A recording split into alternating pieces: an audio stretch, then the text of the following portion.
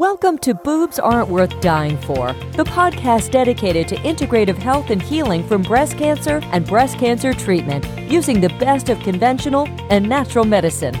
Your host, Deborah Beaumont, is an advanced practice nurse, functional medicine practitioner, and fellow breast cancer survivor. Hi, welcome to today's episode of Boobs Aren't Worth Dying For. I'm your host, Deborah Beaumont. Before I get to introducing today's guest, I'd like to take a couple minutes and talk to you about my upcoming group, Beyond Breast Cancer, Reclaiming Your Vibrant Health After You Ring the Bell. This is a group that has been a result of my personal and professional experiences over the last 20 years of dealing with breast cancer.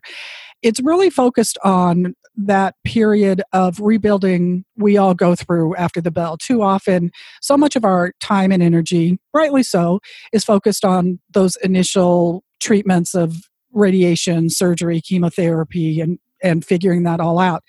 Too often, I find that women feel like they are going to ring the bell and it's going to be over. And what I have found is that's actually just another phase, and that after that, sometimes issues come up that you didn't experience beforehand because of the physical and emotional reality of dealing with this disease.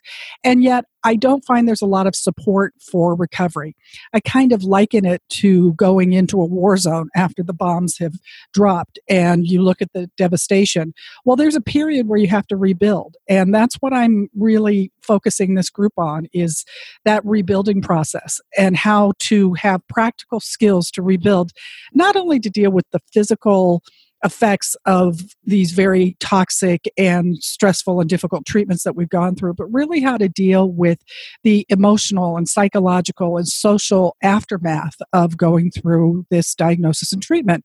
Because if you've been there, you probably know you're not the same person afterwards that you were before. I really want this to be a supportive and interactive group that really gives you practical skills and takes you through a step-by-step logical way of incorporating self-care and really dealing with a lot of those things that we all need to deal with if we've gone through this process. So the group is going to be an online group. It's going to be limited in number because I want this to be a very interactive group and I want everyone to get a good amount of personal support.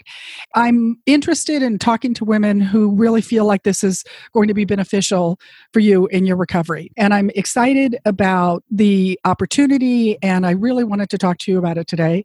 So if it's something that you feel would be beneficial or you have questions about it, please feel free to contact me at radicalhealthrn@gmail.com. You can also reach me through my website, which is mindbodynutritionrn.com. But please feel free to reach out by private message and we can schedule a time to talk and I can explain more about the program. So on to today's show. I am really excited to be able to have our guest speak with us today because she is an expert in an area that I think is highly misunderstood and something we all need to know about. Dr. Carrie Jones is an internationally recognized speaker, consultant, and educator on the topic of women's health and hormones. She graduated from the National University of Natural Medicine, School of Naturopathic Medicine in Portland, Oregon, where she completed a residency in women's health, hormones, and endocrinology. She was adjunct faculty for many years, teaching gynecology and advanced endocrinology and fertility, is now the medical director of Precision Analytical, who are the creators of the Dutch hormone test. Before I introduce Dr. Jones, I just want to talk about this Dutch test, which she's going to talk about in much more detail. But I really feel that this is an essential test that every woman would benefit from, whether you're dealing with cancer or not, but particularly if you're trying to make decisions about hormone blocking after acute treatment. Estrogen balance, estrogen metabolites, hormones are just an area that is really not comprehensively approached in traditional medicine. And this test is a multi-page report that looks at all of the hormones in our body, and I think is really the best thing that is out there in terms of us understanding what is going on in our bodies. It's the most comprehensive state-of-the-art test I've seen in my practice. And so I'm so excited to be able to have Dr. Jones talk about this in more detail. She is really the expert. Dr. Carrie Jones is an internationally recognized speaker, consultant, and educator on the topic of women's health and hormones. She graduated from the National University of Natural Medicine, School of Naturopathic Medicine in Portland, Oregon, where she completed her 2-year residency in women's health, hormones and endocrinology. She was an adjunct faculty for many years at her school, teaching gynecology and advanced endocrinology and fertility, and has been the medical director for 2 large integrative clinics in Portland. She is now the medical director for Precision Analytical, creators of the Dutch hormone test, which in my humble opinion as a practitioner is the best, most comprehensive hormone testing panel that we have access to. And so I'm so thrilled to be able to welcome Dr. Jones today and can't wait to hear everything she has to share with us. Well, thank you so much. When you emailed me and told me the title of the podcast, I thought, well, absolutely, I have to do this podcast. The title alone is amazing. Well, thank you. Thank you. That's about 90% of the response. And then some people are like, really? And I'm like, yeah, really. Because I want to get your attention. It works. It works. So, Dr. Jones, thank you so much for joining us. As I said, I'm so looking forward to this. When I thought about our interview today, I think back to all the very geeky technical classes I've listened to with you, and which is really great and available for those of you who are practitioners. But one of the things I really want to talk about is for just those of us who are just going through this, who are not practitioners, really coming to understand what estrogen means. I think there's few things in medicine that are as one-dimensional and misunderstood as estrogen metabolism, and how estrogen affects us good and bad. And so I was really hoping you could talk about estrogen and what we're looking at, because later on when we talk about the test, I know you're going to go into more detail, but I think people really need to understand estrogen from a more 30,000-foot view. Yeah, and I think I say this a lot, estrogen really gets vilified, which as a woman, we need it. We need estrogen. I mean, estrogen is what helps our bones get strong. It helps keep our brain from having, brain fog, and it helps to prevent Alzheimer's. Estrogen is what helps our skin be, healthy and plump and full of collagen. Estrogen helps with, our crazy symptoms. Estrogen helps us, when it's in a good range and a good balance, it helps us not be depressed. It helps us not be anxious. It helps with our motivation. I mean, estrogen is just really important to the female body. It's why we make so much of it compared to a guy, right? To a male, where they don't make hardly any estrogen. Estrogen is what makes a woman a woman. And I completely understand, obviously, given the reason people are listening to this podcast, that many women are probably like, well, except estrogen gave me cancer. I'm like, well, actually, it's estrogen kind of gone rogue. It's estrogen gone wrong. That's coupled with a whole lot of other things that sort of brought it on. But estrogen by itself, man, it's important. And women know this too. When women get estrogen that's too low, especially whether it's from medication that's making it too low, or they're, menopausal, they'll make, gosh, I went into menopause and everything changed. I have hot flashes and night sweats and brain fog, and my skin looks wrinkly overnight. What happened? I'm like, it's estrogen. It's your loss of estrogen. Right. We do need some. Well, I think you bring up a really good point, and it's the first thing that I really try to teach women is that estrogen is important to every cell of our body. It's not. We see it as a sex hormone, but it is important to the balance of every system of our body. And I think that you can see that as women age naturally and go into later menopause, where there's an increased chance of osteoporosis and bone fracture and cognitive changes and skin changes, and all those things we associate with aging, natural aging, and late menopause is actually what's happening as we lose estrogen. Right. And so when it comes to women who are having to look at estrogen blocking medications, they call it hormone therapy, but it's not. It's anti-hormone therapy. It's estrogen blocking therapy. I think it's an interesting misnomer. But so as women are looking at doing that, and for those of us, for the listeners who are online, I'm talking about tamoxifen, I'm talking about the aromatase inhibitors, which have different mechanisms of action in our body. But as we're looking at taking those, we're looking at bringing on premature menopause. That's what the drugs are designed to do. So all of these risk factors go up. Right. Exactly. And how many women listening or that you've talked to say that? They say, they went through chemo, so they already have all the side effects of chemo, like the chemo brain and chemo body. And then on top of it, they go on these medications. And And then they say, I can't recover. I feel worse, or I can't get my brain back, or I'm having all this, bone loss, or now I can't sleep. I have hot flashes and night sweats and vaginal dryness and sex hurts. And Right. this sucks. I'm like, If you can even get to the point of having sex. I know. Exactly. Unfortunately. I'm so sorry. Right. Right.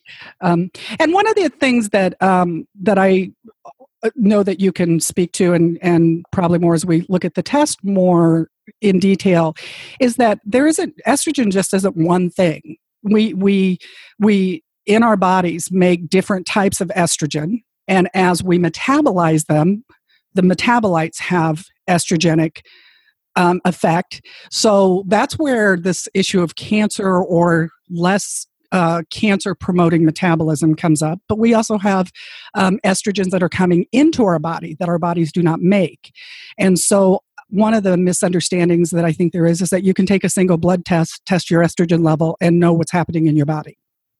Right. Absolutely. And you're just getting what, and there's, like you said, there are several. So when you get one blood test, one time looking at one estrogen, you're missing this huge picture.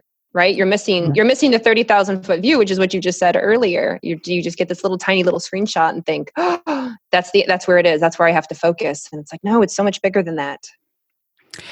Well, and it's interesting because when I try to talk to people about traditional doctor may look at, which is that one blood test, as opposed to a functional practitioner who is looking at all the interconnected interplay of all of these things. I think that is where the rubber meets the road in terms of management. And unfortunately, I don't think a lot of traditional doctors are using the kind of testing that you're an expert and speaker in, which is the Dutch test, or the hormone and hormone metabolism that the Dutch test looks at. I don't think most traditional doctors are doing that. They don't, and it's not because they just weren't taught it, right? They weren't taught it in school, and then so when they graduate and they practice, they're taught, like, you just look at one estrogen, estradiol, which is E2, and that's it, and everything gets based on estradiol, instead of looking at the other estrogens, the pathways that estrogens go down, really to see if some of these medications, or even like future prevention, women who have had estrogen positive cancers or estrogen related cancers, and they'll go, I never want that again. How do I prevent that? And then their doctor's like, well, we just look at this one test, when things like the Dutch tests, I can say, here's the thing, you go down this pathway, it's the bad pathway, or oh no, look, you're going down the good pathway. That's the pathway to go down. So you get a much bigger picture. One of the nicest things for me as a practitioner, and the first time I had a Dutch test, and one of your consultants was helping me interpret that. It was my own test. He said, "Oh, you must be taking DIM because I see this pathway is working well." I loved that. I love the fact that I could be taking a supplement and doing something, and it could actually be measured, and there was actually objective information coming back that it was supporting me. Fortunately, I'm going down a less carcinogenic pathway, and it's like, great, that's what the whole thing is. So I think that's the beauty of this test, and so I really want to emphasize that this is a beautiful tool. And I really want to take some time here just to let you talk about the many things that this test offers, because it's not even just estrogen and estrogen metabolites. I mean, it actually comes out to be a multi-page report of so many things that can help us make treatment decisions. So I'm hoping you could tell us more about the Dutch test in particular. Yes. So everyone says Dutch test. Is that test for Dutch heritage? Like, no, it's not an ancestry. maybe not an ancestry test. It's an acronym. So it's dried urine test for comprehensive hormones. And then everyone says dried urine. That's weird. So instead of getting your blood drawn, or I'm sure a lot of people might be familiar with like saliva testing, where you spit in a tube. This is a dried urine test. And so what you do is you urinate on a piece of filter paper, and you let it dry, and you mail it back to the lab. And from the filter paper, because it's a urine test, we can pull all the hormones, and then we can pull all of these, we call them metabolites, or the hormones as they go through the pathways. We pull those, and we can say, look, here's your estrogen, but here's the direction that it heads. Now, we can do it with other hormones too, like things like testosterone. We can tell you which direction your testosterone is heading, or one of your adrenal hormones, DHEA. And so it's a neat test to get not only your baseline, but like I said, like, where is it going? And if you're not going down the route you should be going, like you knew you were going down the less carcinogenic route, like, woohoo, it was working. Like what you were doing was working. And if it wasn't, if you talk to that doctor it's funny, we only have one guy doctor. So I know who your Dr. Hyatt is talking to. I know. He's like my good friend now. I talk to him all the time. People will say, they're like, well, I talked to a guy. I'm like, well, we only have one, so I know who it is. He's great. I love him. He's amazing. And so that's why he could look at your form, or look at your results and go, oh, yep, look at that. Your DIM is working. And thankfully, the DIM, the supplement you were taking, it works quickly. I mean, it works in like a week or two. It's not one of those supplements where you have to wait 3 to 4 months to see if it'll kick in. Like, we will know right away if it's working or if it's not. Well, and it's really interesting because I think if there's one supplement that women dealing with breast cancer have heard about, if they've gone that route to want to look at supplements, is DIM. But yeah, as I've recently heard you say in an interview, it's not the end all be all. There are so many other things that we need to look at. DIM is not a magic cure for everything, but it certainly helps in one aspect, estrogen metabolism. And this is a fine point that I think that regular doctors don't talk about. We're talking about the estrogen in your body, but your body has to metabolize it in order to use it. And then your body puts off byproducts, and that's, the metabolites, and that's what we're looking at. So the test, this Dutch test, this is a level of specific information and specificity that doctors don't have when it comes to some of these hormone blocking drugs that they're offering. They can't tell you how those are working or measure. I've been reading more about tamoxifen resistance. It's not universally effective for every woman. So, but they don't have this level of specificity to be able to look at this and say, well, this is what your body is doing with it. And yet we have that in the Dutch test. Well, we have a number of women that are on tamoxifen and do the Dutch test. So they're seeing practitioners who are maybe more into functional medicine and oncology. And so they'll say, I have a woman, she's on tamoxifen or some sort of similar medication, and can I do the Dutch test? I'll say, yeah, absolutely, because it's not a zero block, right? Like tamoxifen does not 100% stop all estrogen forever out of the body. So whatever little bit that does get through and can still go down the wrong pathway. So you may be on tamoxifen thinking it's going to prevent future cancer. And while it does block estrogen, the estrogen that you do have that is binding is still going down the wrong pathway. So not only are you on tamoxifen, but now you have to do something about the fact that you're going down the wrong pathway. And maybe if you worked with your doctor and said, hey, look, I'm going down the wrong pathway. Can we start there first? Can we adjust my pathways and then see how things go? Right. Might work for some women, not all women, but might for some. Well, that is one of the beauties of finding somebody who is educated and versed in this test, which is really more often than not somebody who takes a functional medicine approach, because that's what we do. We look at the imbalances underneath. It doesn't mean your doctor doesn't know that or couldn't be educated. But this is something that if you don't get an automatic positive response from your doctor, that doesn't shut down the conversation. You just may need to find somebody more skilled in this. It just may not be where your doctor lives in terms of his knowledge or what they're recommending. Right, exactly. And that's fine, right? Like if they have their specialty is in one area, and if you need to branch out or have a team, right? A team of practitioners who can help, or somebody's helping you with things like this, like the Dutch test, and somebody else is managing, medications and follow-ups, and someone else is managing other things, thyroid and gut and nutrition, then go for it. It's your health. We only get one life, as we know. So, well, I have gotten emails in the last week, actually, as I was making it known that I was doing this, asking me if I can help them with this test or, access the test and interpret it, which is certainly something that I can do, and something that there are providers who can do that. As you said, it can just be a piece, even if your primary provider doesn't do that. Right. Hopefully they would be open to the information. You learn from it. That's where the rubber meets the road, whether they're open to working in a team, but just feel like this information is so valuable. And I think in the most basic way is that there is nothing that takes your personal sense of power and trust in your body away than getting a cancer diagnosis. Right. The fear and the overwhelm, not only as you're going through treatment and making these life-altering decisions, but even afterwards, that fear of it coming back. There's just that fear that wakes you up in the middle of the night when you have a cramp in your leg and you're like, oh my God, the cancer's back. And it's just so disempowering that if nothing else, just for women to know their own bodies and to know that there are things that I can do. And this test measures that and can tell me if I'm on the right track or not. I just think the peace of mind that comes from that is invaluable. Agreed. Yep, absolutely.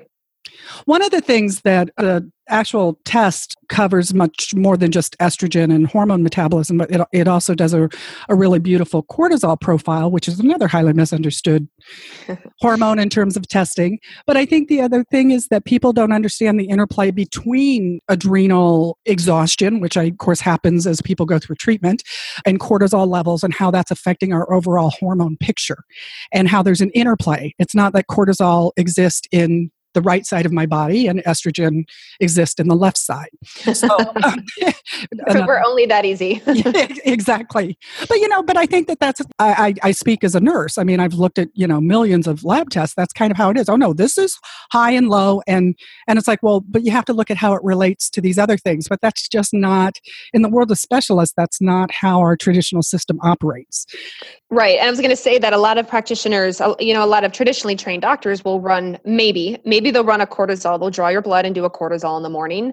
And that's it. When in fact, our cortisol works on a rhythm through the day. It's supposed to be higher in the morning to get your booty out of bed and do a whole lot of other things. It's anti-inflammatory. It helps reduce autoimmune risk. It helps with blood sugar. It does a lot. And then it's supposed to drop down through the day. And if you're not testing through the day, most like our test, the Dutch test, and even saliva tests, they have these multi-points where you collect because we need to see what your pattern is. And one of the reasons, especially with cancer, is we see men and women who have a flatlined cortisol, if their cortisol does not spike up in the morning and then drop down, that flat line is a high risk of cancer reoccurrence. Because you don't get that boost, you don't get that anti-inflammation, you don't get that support for your immune system by having the cortisol up in the morning. So sometimes when, men, especially prostate cancer, there's good research on it for that. But women with breast cancer, they'll do the Dutch test or they'll say, I just finished treatment or I'm 2 years post-treatment.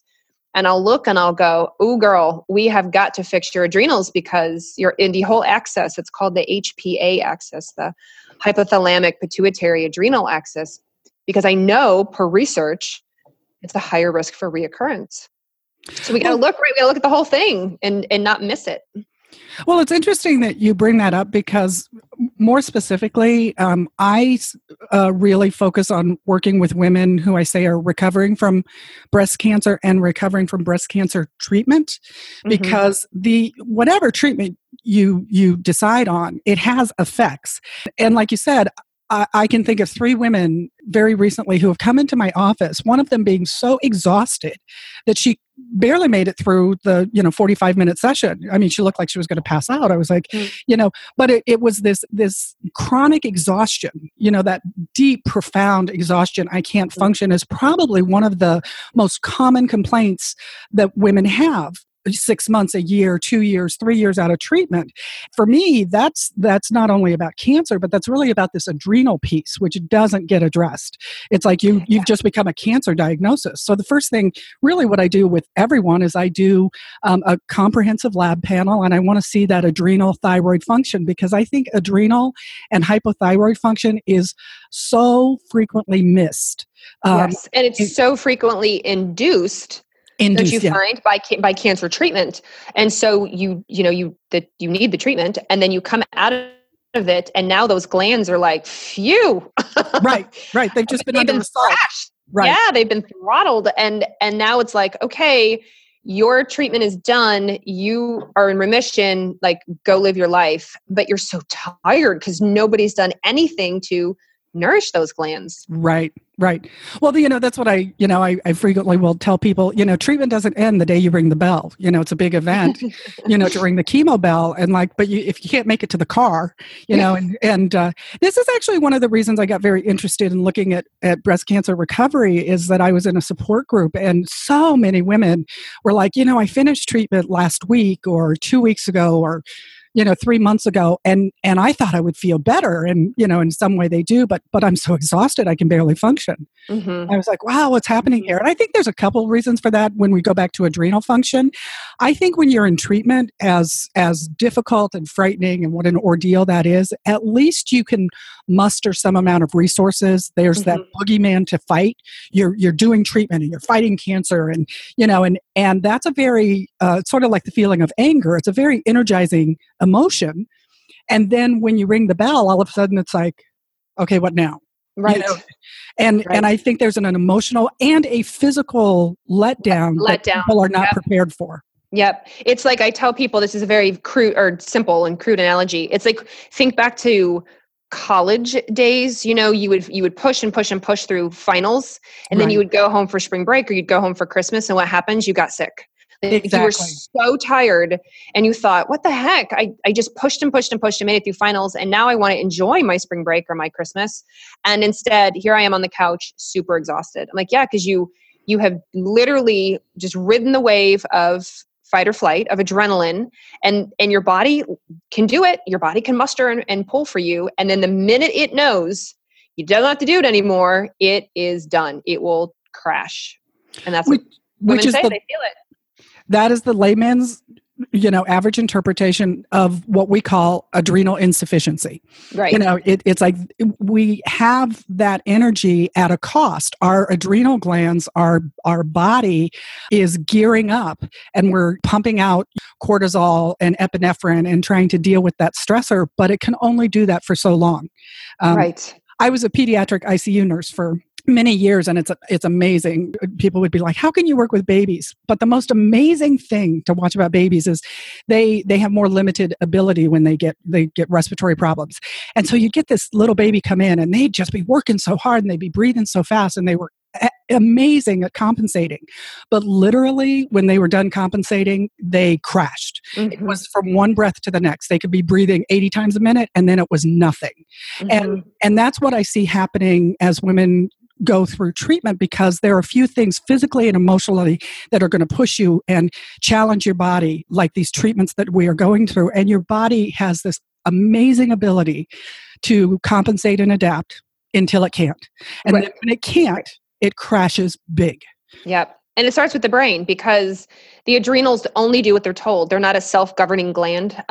They move at the direction of the brain. And so if your brain, the hypothalamus and the pituitary, but like think mentally, like you're in chemo and you're in all these sessions and you're working with your doctor, and everything's about, go and fight and live life. And so your brain's getting all these messages, and then you ring the bell, and it's like, then the brain's like, oh, we don't do this anymore. Like there's no more chemo. There's no more, oh, okay, well then I'm done. Right. I pushed and pushed and pushed because you told me to. And now you've rung the bell, literally and figuratively. And then it stops. It doesn't stop, but it slows the communication to the adrenals and says, all right, take a break. Like we're done. And unfortunately, symptoms are at stake. We feel tired. Well, that's a wonderful. I'm gonna steal that line from you. Go for it. Adrenals only do what they're told. I mean, that's what a wonderful way to talk about it, to understand what's happening, because you also emotionally have that letdown, and sometimes the depression and the anxiety starts creeping in where you didn't have time for it before. Mm-hmm. So all of a sudden, your brain is going from fight to I can't move. But that can be the emotional response to everything. Yes. So it just seems like like a tag team kind of thing. So it really goes back to taking this mind-body approach. And the thing about adrenal recovery is it's not just a matter of taking a supplement or changing your diet. It's really about learning to sleep well at night, learning to handle stress, learning to do some simple meditations that help you calm your mind. The thing about adrenal recovery is it's not just take a pill and make it better. But everyone thinks that, right? How many people have come to you and said, I'm so tired. What can I take? I'm like, no, Right. you're so tired. We need to make some serious life adjustments. And I know it definitely sucks, especially coming out of treatment, out of chemo, out of this whole fight thing for, weeks to months. And all of a sudden I'm like, okay, now I need you to rest. They're like, well, that's what I've been doing. I'm like, no, I Right. know. Right. But now you're in phase 2. Like phase 2 is now we need to get your body, healthy again, like regenerated again and rejuvenated. And you have to, just like you said, like you have to get good sleep and you have to eat healthy and you have to say no and you have to set boundaries, and you literally have nothing in your bank, and we need to put deposits in your bank for quite a while before you can spend them. One of the things I hear frequently is this is sometimes an opportunity and it's sometimes a challenge. That you may have been living your life in a way where you've put everybody else first. It's a very common thing that women do, spouses and husbands and jobs and friends and kids. And then all of a sudden you're put in a situation where not only do you need to put yourself first, but you may not even know how to ask, how to say no, how to say, I can't do that. The expectations of I'm not going to be a good friend or whatever else come up. So it's one thing to talk about it, but for someone who may have not ever been in a position in their lives to put themselves first, I think that's an overused phrase, but really when you're going through cancer treatment, it could literally be when a friend asks, one of the other episodes I've recorded is 10 things not to say to a cancer survivor. It's not helpful, but there are actually things that are helpful. And it's not like you have to, give someone a massage, but make dinner. So, maybe they don't have to make dinner for everyone. There are some very simple day-to-day things that you can do or actually ask people to do that can help take some of that pressure and performance expectation off. Right. Yeah, absolutely. And the other thing that I've had some patients tell me is they've gotten through cancer treatment and then like peripheral people or acquaintance people or, maybe people they knew at work and knew they were going through cancer treatment, but they didn't know all the details. Like once the cancer treatment is done, those people will say, okay, well, now that you're done, now that you're over with treatment, like, let's get you back on this project or let's get you back in this, or let's get you volunteering again at the school. It's like, no. Like if it makes your heart sing and that's what you want to do and it feels very therapeutic for you, then do it. But if you dread it and you think, oh gosh, that's okay, I have to do this, then the answer is no. If it's not a yes, it's a no. Or when are you going to be back to yourself, which means when are you going to start doing for me all the things you used to do for me? Yes. That might be never. Yeah. One of the things that I just wanted to highlight for our listeners that I think is the beauty of the Dutch test when you referred earlier to the multi-samples that you take during the day when you pee on these strips, which the biggest challenge that I actually heard from a client of mine recently is my dog ate the strip. Yeah, I was just going to say, we've had, it's amazing the number of funny things that people call in with. Yeah, my dog ate it. We had one where like my kid took it, my dog ate it. The funniest things.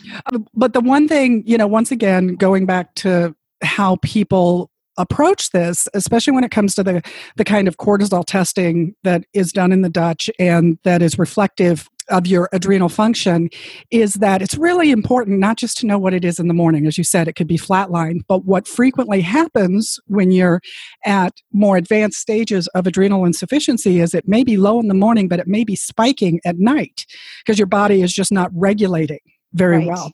And that's going to, if you're getting a cortisol spike at 11 o'clock at night, that's not going to allow you to sleep.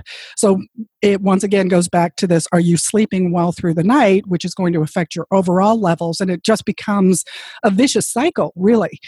I can tell you for anybody out there who are night shift workers, this is a huge issue. I was a night nurse for over 30 years, and I think it was one of the major reasons I've gone through cancer is because it completely shatters your whole internal circadian rhythm for all the hormones in our body.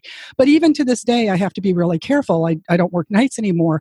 But if I'm up after 11, my body just goes into this automatic, I'm awake till 3 a.m. kind of thing, and this can be one of the most difficult things for people to change. And it seems really simple, but getting people to go to bed and get good solid rest is they're like, no, that's where I do all my work, or the kids go to sleep, or that's when I get my private time. And if there's one thing that people can do to help normalize their cortisol rhythm, it's to really look at what your body is doing. When are you at a low point? Is it at the right time, which is bedtime? It's highest in the morning, and find out what your body's doing to help you understand how to normalize that. Yeah, especially, and even getting the test or not, the number one thing I tell people, which I am 100% guilty of, is get off your phone. Yes. You have to get off. I mean, the research on the blue light emitted from phones, tablets, e-readers, computers, things like that it's just so shocking and so crazy, because our society now is 100%, tech dependent. We're tech addicted. And so we go to bed, and what do? We read on our phone before bed, or we read our e-reader or tablet or what have you. And all that light emitted from the phone then suppresses melatonin. Melatonin is made partly in the brain and mostly in your gut, but partly in your brain. And it's a really important antioxidant. And if you've had cancer, then you need your antioxidants. You need that to help try to combat, especially for, reoccurrence. And then when your melatonin goes down, your cortisol goes up, because that blue light signals to your brain, like the sun is out. And so the body goes, oh, the sun is out. Oh, it must be morning. So it starts to increase the cortisol. And so people say, well, what supplement can I take? I'm like, what you can do is get off your phone, or you can buy, this is the cheater method. This is what I call, the quote biohacker method, but it's not great. Those red glasses, the red lensed glasses, the blue light blocking glasses, and they're not sexy. They're not cute, but they have that red tint to them to cut out the bright blue light that comes out of your phone and tablet and whatnot. So I tell people, hey, put them on at about 7 o'clock at night, 8 o'clock at night. And even when you're walking around the house, watching TV, whatever, putting the kids to bed, doing dishes, wrapping things up for the night, because you want the light coming in your eyes not to be bright. You don't want to signal to your brain to make cortisol. In fact, you want the opposite. You want the signal for cortisol to go down and melatonin to go up. And that will significantly help with sleep. And then the other thing with melatonin and sleep that I think people don't realize is the body repairs in the night. And so the hormone, one of the big hormones, is called growth hormone that comes out. And I equivalent growth hormone to like a scrubbing bubbles. It comes out and it goes through and repairs, all your cells in your body. So if you're not sleeping well, if you can't fall asleep, you can't stay asleep, you have restless sleep, you don't hit your deep sleep, like you're not going to make growth hormone. And now you can't repair, and now you're at risk, and that's not healthy. Well, interestingly, in terms of supplements, there's also a significant amount of data showing that melatonin is actually one of the things you can use from a more natural perspective that has an effect on decreasing cancer cell growth. So if you're interested in what you can do preventative, melatonin actually also in a positive way decreases some of the growth signaling that cancer cells use. So it has many beneficial uses for women who are going through this. And what's fun, I get a lot of, I don't know if you do, but I get a lot of flack from people, not practitioners, but I think people, myths just sort of perpetuate themselves. But I will say something about melatonin and people will go, oh, you can't recommend melatonin. That causes rebound insomnia. Melatonin causes rebound insomnia. I'm like, well, it causes, one of the big reasons it causes rebound insomnia is that you never address the cause, which is you didn't get your cortisol down. So you take melatonin, which is fine, but it's not retraining your body to put your cortisol down at night. You're just overriding with a supplement. So if you do go off the supplement and you never fix the problem, which was you make high cortisol at night, then of course you're going to have rebound insomnia. But if you take melatonin and you address the cause, you go to bed earlier, you get off your phone, you use the blue light blocking glasses, you have a wind down routine, whatever you do at night, meditate, write in your gratitude journal. Then when you do go off of melatonin, hopefully, your body, it's fixed because you address the cause, you got your cortisol down. Right. And actually on the Dutch, you could speak to this better, but actually measuring melatonin is one of the hormones that is measured on the Dutch. It is. And it's really confusing for a lot of people because we pull melatonin. Again, the Dutch is a urine test. So we pull the melatonin off of the waking sample. And so many people say, well, melatonin's not high at waking, it's high at night. Why don't you do it at night? But because it's a urine test, what we're doing is you're making melatonin all through the night. And then when you get rid of it, you put it in your bladder. And then when you wake up first thing in the morning, you pee out all your melatonin, and that's where we collect it. So even though it's a waking sample, we're pulling everything in the bladder that's happened overnight. And that's how we can get it. Right. So, as I said, the Dutch covers so much that there's no way to present it all in an hour. But, I think we've hit the three big ones. But one of the other things that I want to bring up and let our listeners know, as we talked about measuring estrogen, the Dutch also measures androgens, things that we consider to be male sex hormones, progesterone, which is also a highly controversial topic in the whole world of cancer treatment and cancer recovery. The thing that I really wanted to make sure that we got in was aromatase inhibitors, which is a more aggressive level of blocking estrogen. How women who are taking aromatase inhibitors could look at the measures in the Dutch test and how that could help them in terms of understanding what's going on. Absolutely. So I'll put that in two parts actually. So first, I'll just briefly explain sort of those pathways I was talking about. So the body makes two main kind of estrogens. E1 is called estrone, and E2, which is called estradiol, and they can convert back and forth to each other. And then when the body's done with them and it needs to detox them, you go through phase 1 and phase 2 detox. So in phase 1 detox, you have three options. You have three doors you can go down, three pathways. One is called the 2-OH or 2-hydroxy pathway. The other is the 4 pathway, and the other is the 16 pathway. And just like you were saying earlier, the 2 pathway is what's considered the less carcinogenic. That's why the supplement DIM or diindole methane works well. It pushes that 2 pathway. The 4 pathway is what's considered a whole lot more carcinogenic if it turns tail and goes down what's called a quinone pathway, which starts with a Q, quinone. And so if 4 goes down that quinone pathway, that's where you are at risk for DNA damage. You get holes in your DNA. And when your DNA repair system can't keep up with the amount of holes that happen, or if the DNA repair system screws up and corrects the DNA incorrectly, then you get DNA mutation and you get a high risk for cancer. And then the 16 used to be really heavily implicated in estrogen cancers. And it turns out that's not quite so true anymore, but it is a proliferative, we call it grows things form of estrogen. And so it's great for bones. We need to grow bones. Bad if you have breast cancer, it can make the breast cancer grow. So it's like a balance you need. So that's phase 1, and then you move to phase 2. And phase 2 is where the body makes it water soluble, which is so you can get rid of it. So you can either out in your stool or out in the urine, and then it's neutralized. Once it goes through phase 2, it's neutralized, and poof, it should be gone. Hopefully, get out of the body. So when people are on aromatase inhibitors, then you are blocking the ability to make estrogen from testosterone. Those male type hormones can turn into estrogen in your body, and aromatase inhibitors block that. And so what I tell women on aromatase inhibitors, and it's kind of a twofold. One, if you're going to start an aromatase inhibitor, if your oncologist says, all right, like in whatever, a week, 2 weeks, a month, like we're getting to the point where you're going to have to go on an aromatase inhibitor, you can do a Dutch test pre-aromatase inhibitor and see what your estrogens look like then and what pathways you're going down. So I have a lot of patients that opt to do that.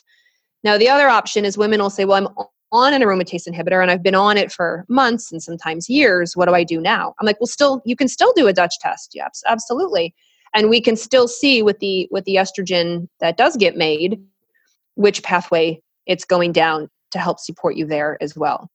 Now, some will ask, can I stop my aromatase inhibitor? Can I stop it and get, quote, a baseline and see? And I'm like, you can, but you got to work with the oncologist for that because you have to stop it usually for a couple weeks. At least we generally say a couple weeks to a month because we need you to get back to, we need the aromatase inhibitor essentially to wear off is what we need it to do.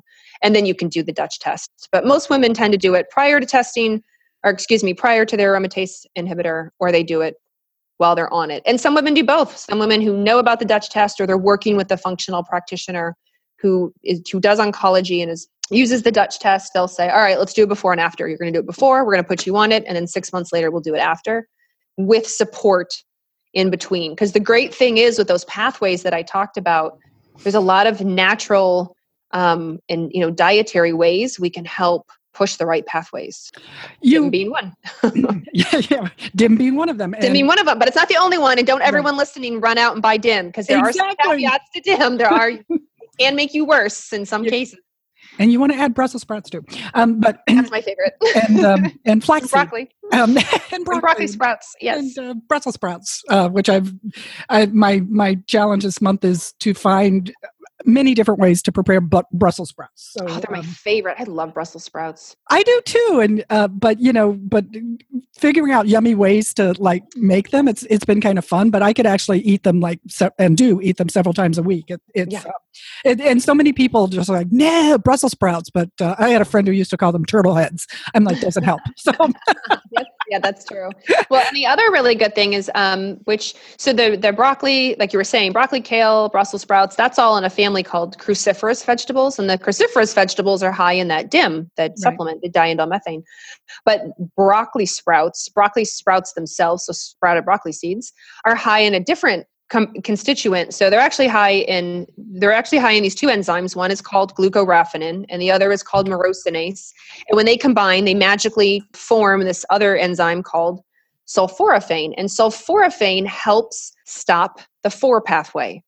So while DIM will shift you towards the 2 pathway, broccoli sprouts and all these little ingredients in broccoli sprouts, sprouted broccoli, will help block the 4 pathway. You actually have a genetic SNP called quinone reductase, or QR, and QR makes the enzyme quinone reductase, and sulforaphane helps promote that to stop your 4 pathway. Right. So it's a good one, and it's really helpful for sort of all things estrogen. So heavy periods, tender breasts, PMS. So women who still have those symptoms, it can be helpful. Right. I've just recently had so many women contacting me with PCOS, which I think is becoming like the most second to, PMS becoming such a common problem. And it's really looking at this whole pathway and regulating that. And you kind of referred to a couple of things that I just want to highlight for our listeners. This comes up a lot about aromatase inhibitors. So I just want our listeners to understand aromatase is an enzyme in our body that converts testosterone, that traditionally male hormone, into estrogen. And there are a lot of things that affect that, but that doesn't happen in the ovaries. That happens in fat tissue. It happens in other places in our body. So for women who are going through saying that they're going to have a hysterectomy or have their ovaries removed to control their estrogen production, that's where the bulk of our estrogen comes from when we're premenopausal. But when we go through menopause, that's not where the bulk of it's coming from. And actually, a bulk of where it's being produced is back to our lovely adrenal glands. So once again, really important to understand that cortisol connection, because the burden of proof now goes to the adrenal glands. And if we're in adrenal insufficiency, that's not going to work really well. And aromatase inhibitors really act on that enzyme that really comes from fat tissue. So it doesn't really act at the ovary level. And I think most people just assume estrogen is coming from our ovaries. And at a certain point in our life, it is, but it changes. And I think that's important for people to understand. And one of the I just wanted to add a little pearl for people. That's also the reason that unfortunately women tend to gain weight around menopause, because it's a very, it's a very old, built-in thing that our body does that to always give us estrogen is it says, oh, you're heading into menopause. I know this. So I'm going to give you an extra, 5 to 20 pounds of fat around your middle, because you can use aromatase to make estrogen in your fat tissue. Now, unfortunately, this very old, sort of built-in female body thing that happens does not take into account your current weight. So if you already have a little bit of fat around your belly, like it doesn't take that into account and say, oh no, she has fat. Like we don't need to make more. Yeah. And it does not take into account other estrogens. So like the fake estrogen that are in our environment, like from plastics and things like that. It doesn't take that into account either. It just says, oh, she's getting to the age where I know she's about to be menopausal. Poof, let's put on 15 pounds on top of what you already have. It's super not fair. And when I am goddess of the universe, I will change it. You are goddess. But I can't change this one thing. And that's the one thing I want to change. not the one. There's many things. But so that's why when women go, why did I gain all this weight? I changed nothing. I'm like, because you make estrogen out of it. And it's a primitive thing that's in your body. That's the body says, well, you need estrogen to maintain your femaleness. So we're going to put weight on. So you maintain your femaleness, except we tend to already have extra fat. Like, and we have an abundance of estrogen in our environment. Like we don't need extra estrogen. We're good. Well, I think it really comes back to, where we started this, which is the essential role that estrogen plays in our body. It's not just something that affects our periods and our sex drive. It plays a role in every part of our body, and it's essential. And this is how our bodies operate to make sure we have that essential hormone. Mm-hmm. And too often it's vilified and made to be the enemy, and we, it could be, it will be separate episodes, but we haven't even gotten into the whole role of xenoestrogens and fake estrogens and how that's affecting our body. But that all plays a role. We now have this epidemic of what we call estrogen dominance because we're being exposed to artificial estrogens from chemicals and plastics and all sorts of things in our food and, things that are, actually, I want to make that really clear. I'm not saying that the natural phytoestrogens in food is not what I'm referring to. I'm talking about the pesticides that are sprayed on our food. And so there's this whole estrogen dominance thing. So like in my personal case, I think I told you before we started, I was told in the midst of my treatment, well, your estrogen level from that one morning blood test is high. You should have your ovaries removed. And I was like, I'm not doing an elective surgery on top of everything else. But now, I didn't understand all these nuances at the time. And now I understand that even if I had gone through that, it would have made my experience of menopause that much worse because it really would have been shocking to the body. But it wouldn't have fixed the problem anyway because I deal with weight and, I would still be making estrogens. The estrogen they were measuring that was so high, I was already in menopause. So it really wasn't an ovary production. It was coming from fat and from other sources. So for women who are looking at that and their doctors are like, well, go and have your uterus and your ovaries removed, that may not fix the problem because that's not where it's being produced when we're in menopause anyway. Right. And that is really one key difference, I think, between traditional medicine and what you and I are talking about in this functional realm is really understanding that process. And I don't know all the reasons for it, but this is not how doctors approach this. This is not how they're trained. And they just may not even understand these nuances that we're talking about. Right. Well, and unfortunately, it's like basic physiology. It's amazing the number of times working for this lab that I explain physiology to practitioners, right? Whether it be a doctor or physician's assistant, nurse practitioner. And when I explain it to them, they're like, "Oh yeah, I had a class on that." I'm like, "I know. It's just not hammered in for you in school because everything is surgical or medication. So if you have a thyroid problem, you don't need to understand the nuances of how the thyroid functions in the body. All you need to know is what dose of thyroid medication to put them on. And it's sort of the same here, or at least right? That's what they believe. Right, exactly. But that's what they're trained. That's what they're trained, exactly. But if I were to say, like, well, can you actually explain thyroid physiology to me? They're like, ooh, yeah. Like I had that class. I'm like, I know. And this is really where there's a split in the road, depending on how someone chooses to approach their health from traditional standpoint. And for better or worse, like, I tell people, if you're coming in and you're having a heart attack, I'm not going to prescribe an herbal tea. I'm going to send you to the emergency room. There are, when you get a new cancer diagnosis, you need that medical information to make an informed choice. It just may not be the only information, right. And there's a time and a place, right? There's a time and a place. Right. And unfortunately, we live in a world, I mean, I was telling my husband last night, I'm of an age where, I remember Marcus Welby being on TV when I was a kid. Probably you don't, but I do. And we're trained in this. It's kind of doctor knows best, daddy knows best. And I can't tell you how my doctor hasn't told me that, or my doctor said this.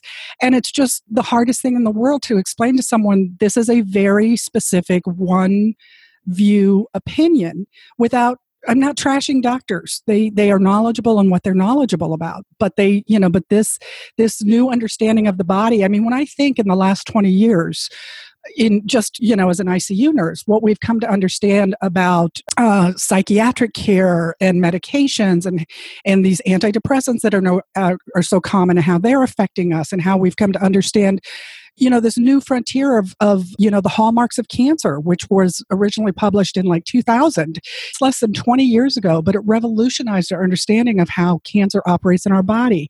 Having tests like the Dutch, coming to understand more completely hormonally how our bodies, it's a dance of hormones. All of that is kind of like the cutting edge, but that's not how a lot of practitioners are trained. And it's not bashing them, it's just not how they're trained. And so I really support people having an integrative team, finding the resources that help them, and still using their doctors, but just understanding they may not have the answer for everything. Right, exactly. And the same goes for the people listening, which I'm sure you have encountered this, where they are the extreme opposite, where they're like, oh, I will never see a doctor, I will never do I'll never do radiology or radiology. Radiation. Yeah. Radiation. Oh my God. I'm like, what's the word I'm looking for? It starts with an R. Radiation. And that's fine, right? To each their own. But in a couple months ago, where I was actually with Corinne, who we were emailing about, I was at a conference in Hawaii. I was in Kauai, and Kauai is lovely and it's amazing and wonderful, but there's not a lot of resources in Kauai, and I got severe flu. Oh, yeah. And I had to fly home, and it was, it's a 6-hour flight from Kauai to where I live in Portland, Oregon. And I ended up in the ER the day I was to fly home. And I took everything they gave me. I was like, yes, yep. And they said, I'm a naturopathic doctor. This is what I do. And they were great. They were like, asked me, we want to give you this. We want to give you this. We want to give you IV fluids. Are you okay with that? I was like, yes. Yeah, I'm throwing up everywhere. I'm super dehydrated. I have to fly home. I will take anything you give me to get me home. Absolutely. And I had posted about it on social media, and a couple of people were like, I can't believe you would take those medications. That's so not against your nature. You should have gone to Whole Foods and gotten, ginger or charcoal or what have you. And I thought, okay, I had the severe flu for one. I was vomiting everywhere for 2. 3, there's no Whole Foods in Kauai. I can tell you that. And how was I supposed to go get it? Right. Right.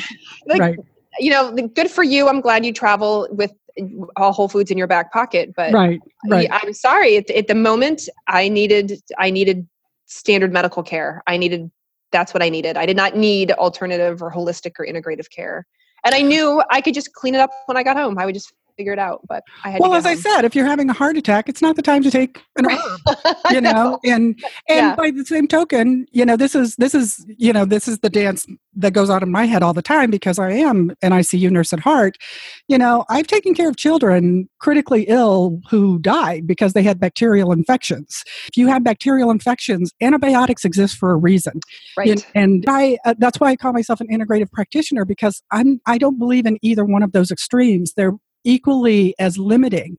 I tell people all the time, there's a reason that our lifespan is now 80 and not 40, and that's because we have Western medicine. At the turn of the century, we had only holistic medicine. I mean, there's a lot that we need when it comes to Western medicine. It's just that it's not the only answer. And unfortunately, Western medicine practitioners can be very close to anything different. But as you said, alternative practitioners can take the attitude that anything Western is bad. And I find that equally as limiting. There's a time and place.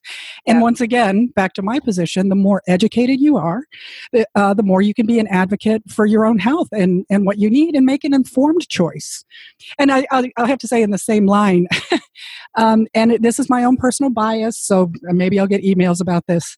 But, when I hear some of these cure your cancer by frozen lemons things going on, my first question, and this is truly cynical, and yeah, I'm still a little bitter. Okay, my first thought is, really, have you had cancer? Are you this person who's advocating this? Are you putting your life on the line?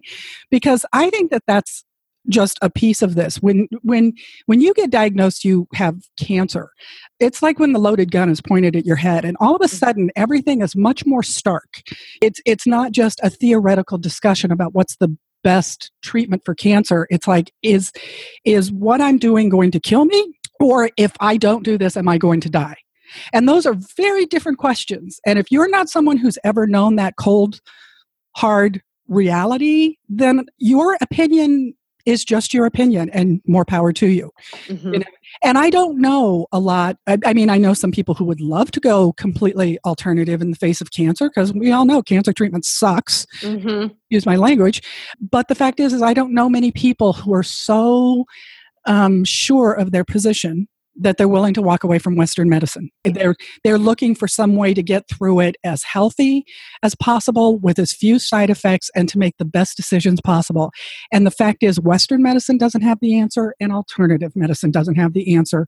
And so that's why having, this podcast and having you on here today, it's my greatest hope to really empower women with the knowledge to be able to, say, hey, wait a minute, I heard about this test, this Dutch test. What's happening to, my estrogen metabolism? And if your doctor doesn't know, then it's like, well, then, I'm going to find out and I'll bring this back to you. Or hopefully your doctor will be like, I'll learn about that. But if their response is, I haven't heard about it, so don't do it, that's not adequate. Right. And unfortunately, that seems to be a lot of responses to anything. People will say, I've heard about, should I try going anything gluten-free? Should I try being gluten-free? Should I try this supplement of DIM or broccoli sprouts? Well, I don't know anything about it. So, no, you shouldn't. It's like, no, hold on. If you don't know anything about it, then how can you cast an opinion like that? Well, I think, in the work that I do, this comes up with supplements. I actually had an oncologist tell me recently, I don't have a problem with what you do, but don't interfere with my chemo. I'm like, your chemo? I was being a little tongue in cheek, but, as I tell people, I was a bossy ICU nurse. And I was like, I didn't know you were on chemo. That's and he's like, oh, no, I mean what I'm prescribing. And it's like, oh, the patient's experience is what you're talking about. And his thing was, don't take any supplements. Well, we have clinical evidence that supplements, nutrition, that these things make a difference in the growth, the acceleration. And I'm not talking about cure. It's always like, is this going to cure cancer? Maybe, maybe not. I don't know. But we know that there are things that impact our overall health. And of course, they impact our overall experience of cancer, or dealing with the side effects, or recovering from the side effects, which we've talked a lot about. It's not just, a black or white decision. And I think too often it's presented that way. Yeah, I would totally agree. Yep. And one of the things we didn't talk about, and I guess I'll have to have you back because I could talk to you all day and hog all your time. And I'm sure you have other things to do.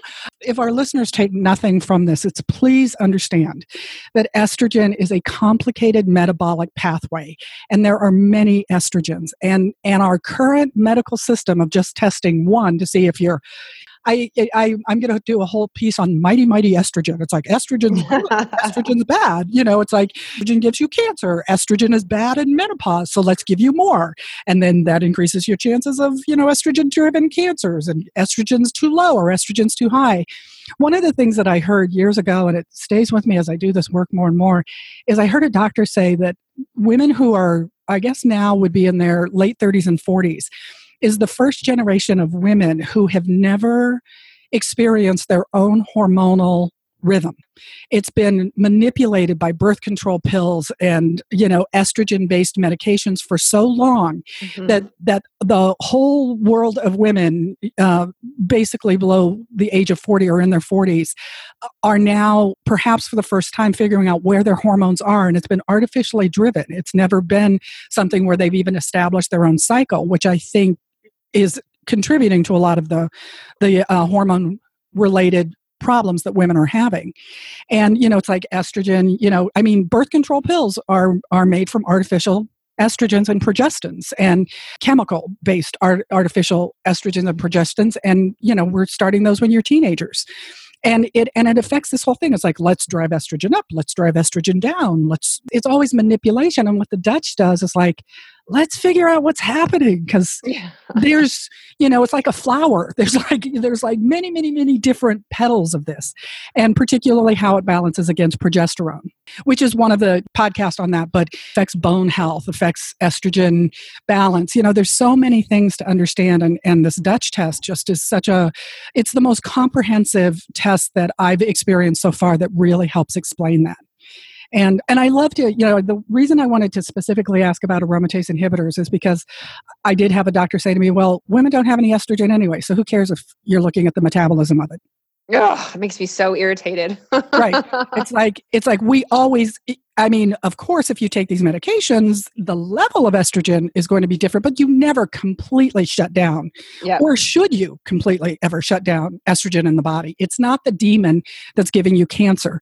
It's a factor in the proliferation of cancer. And the more we can understand some of these metabolites that you've been talking about, the better we can maybe target how to approach that. So speaking of, I just wanted to say that one sort of last thing about DIM, and I've said earlier, there's some caveats to DIM, that DIM can lower estrogen. So if you are a woman and you already have really low estrogen, be aware that if you choose or you talk with your doctor about going on DIM, it can make your estrogen levels even lower. It pulls estrogen out of circulation and pushes it down that less carcinogenic, that 2 pathway. So if you're estrogen dominant or you have plenty of estrogen floating around, maybe not so bad, but if you're pretty deficient, you could make yourself even more deficient and more symptomatic. So then people go, well, now what do I do?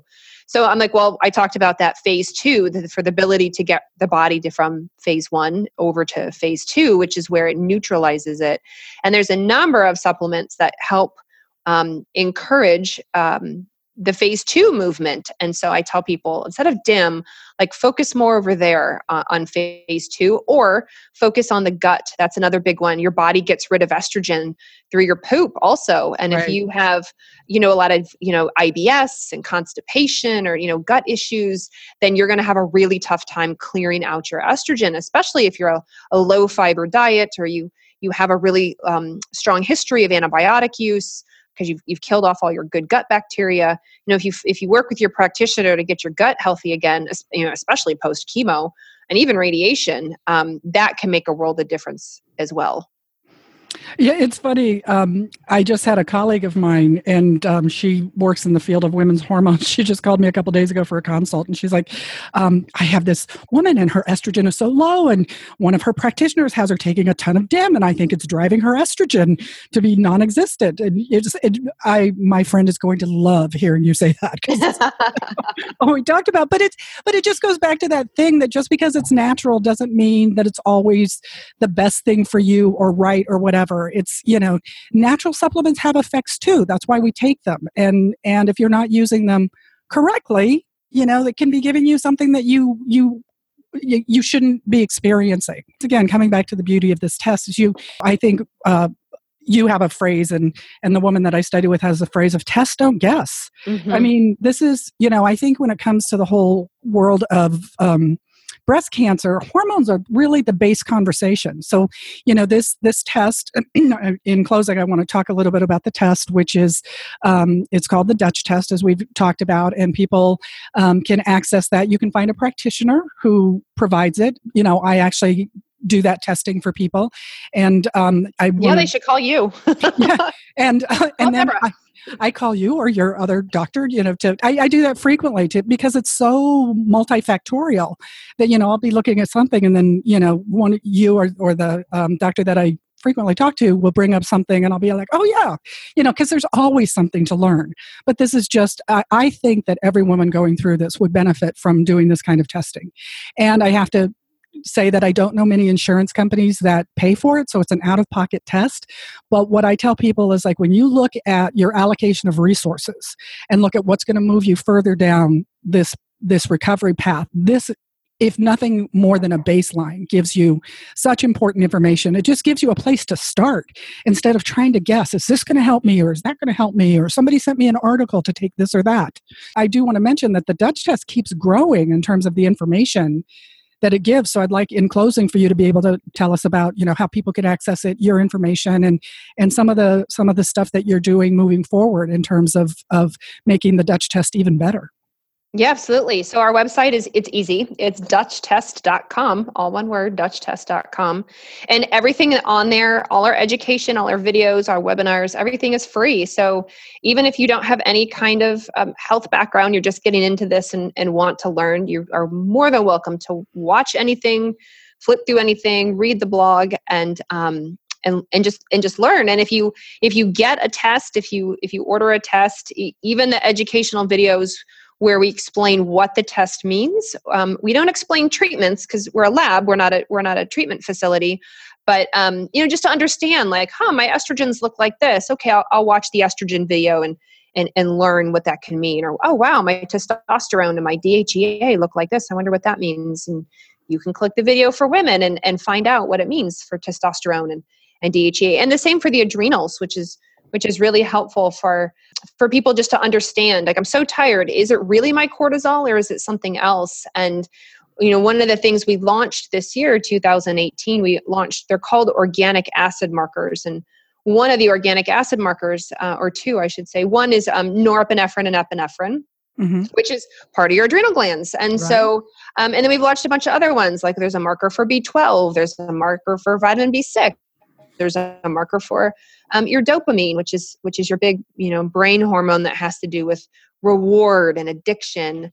And so you can kind of gain these other insights in there too. Melatonin, which I had talked about earlier, and you can be like, oh my gosh, I need, my B12 is low, or oh my gosh, my B6 is low, or oh, no wonder I'm tired. My adrenaline is low. Right. I literally have no oomph. I have no fight or flight.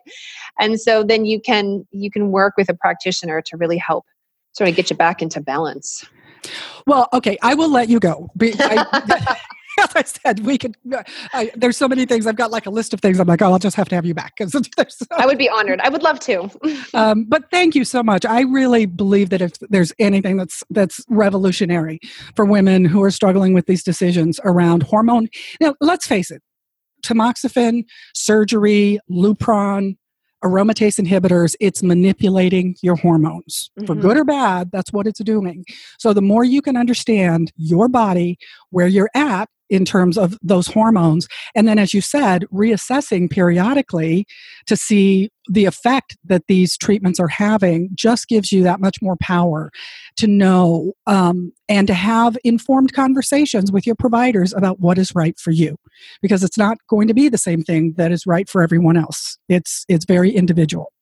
Absolutely. And that's what we believe in, right? Individualized care. You are your own person. Right. Dr. Jones, thank you so much. This has just been wonderful. And I know this is going to be one of my longer podcasts, and I don't care, because it's just, I think all of this is just so necessary. So thank you so much. Well, thank you so much. Absolutely. Absolutely. Great. And to my listeners, thank you for joining us today. As you can tell, hormones are complicated. I don't believe I've ever had this kind of detailed, intense conversation with my doctors as I've been able to have with Dr. Jones and learn from her. She's just such a great resource. And so is this test. I really want to emphasize that this is state-of-the-art testing and something that I think every woman could benefit from, but particularly if you're making decisions around hormone management. In the case of breast cancer treatment, often hormone blocking. So you can actually find out more information at DutchTest.com.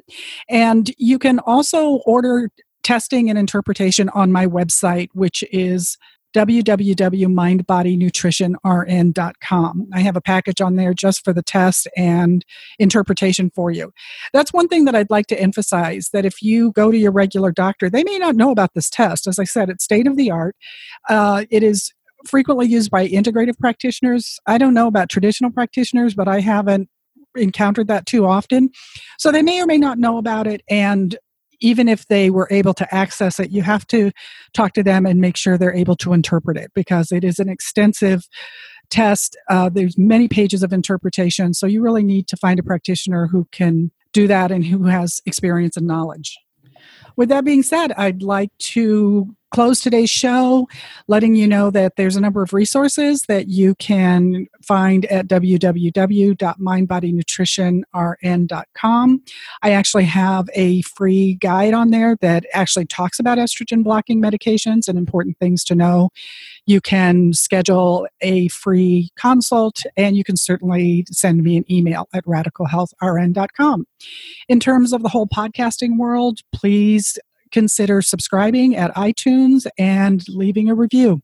It helps in the whole iTunes world business that I don't know much about, but that's what I've heard anyway. So thanks for joining me today, and until next time, take care. Thanks for listening. If you have questions or feedback, you can reach Deborah at radicalhealthrn@gmail.com or her website, www.mindbodynutritionrn.com. You can also find us on Facebook under Boobs Aren't Worth Dying For. For future episodes, subscribe on iTunes, where you can also leave positive reviews. Until next time.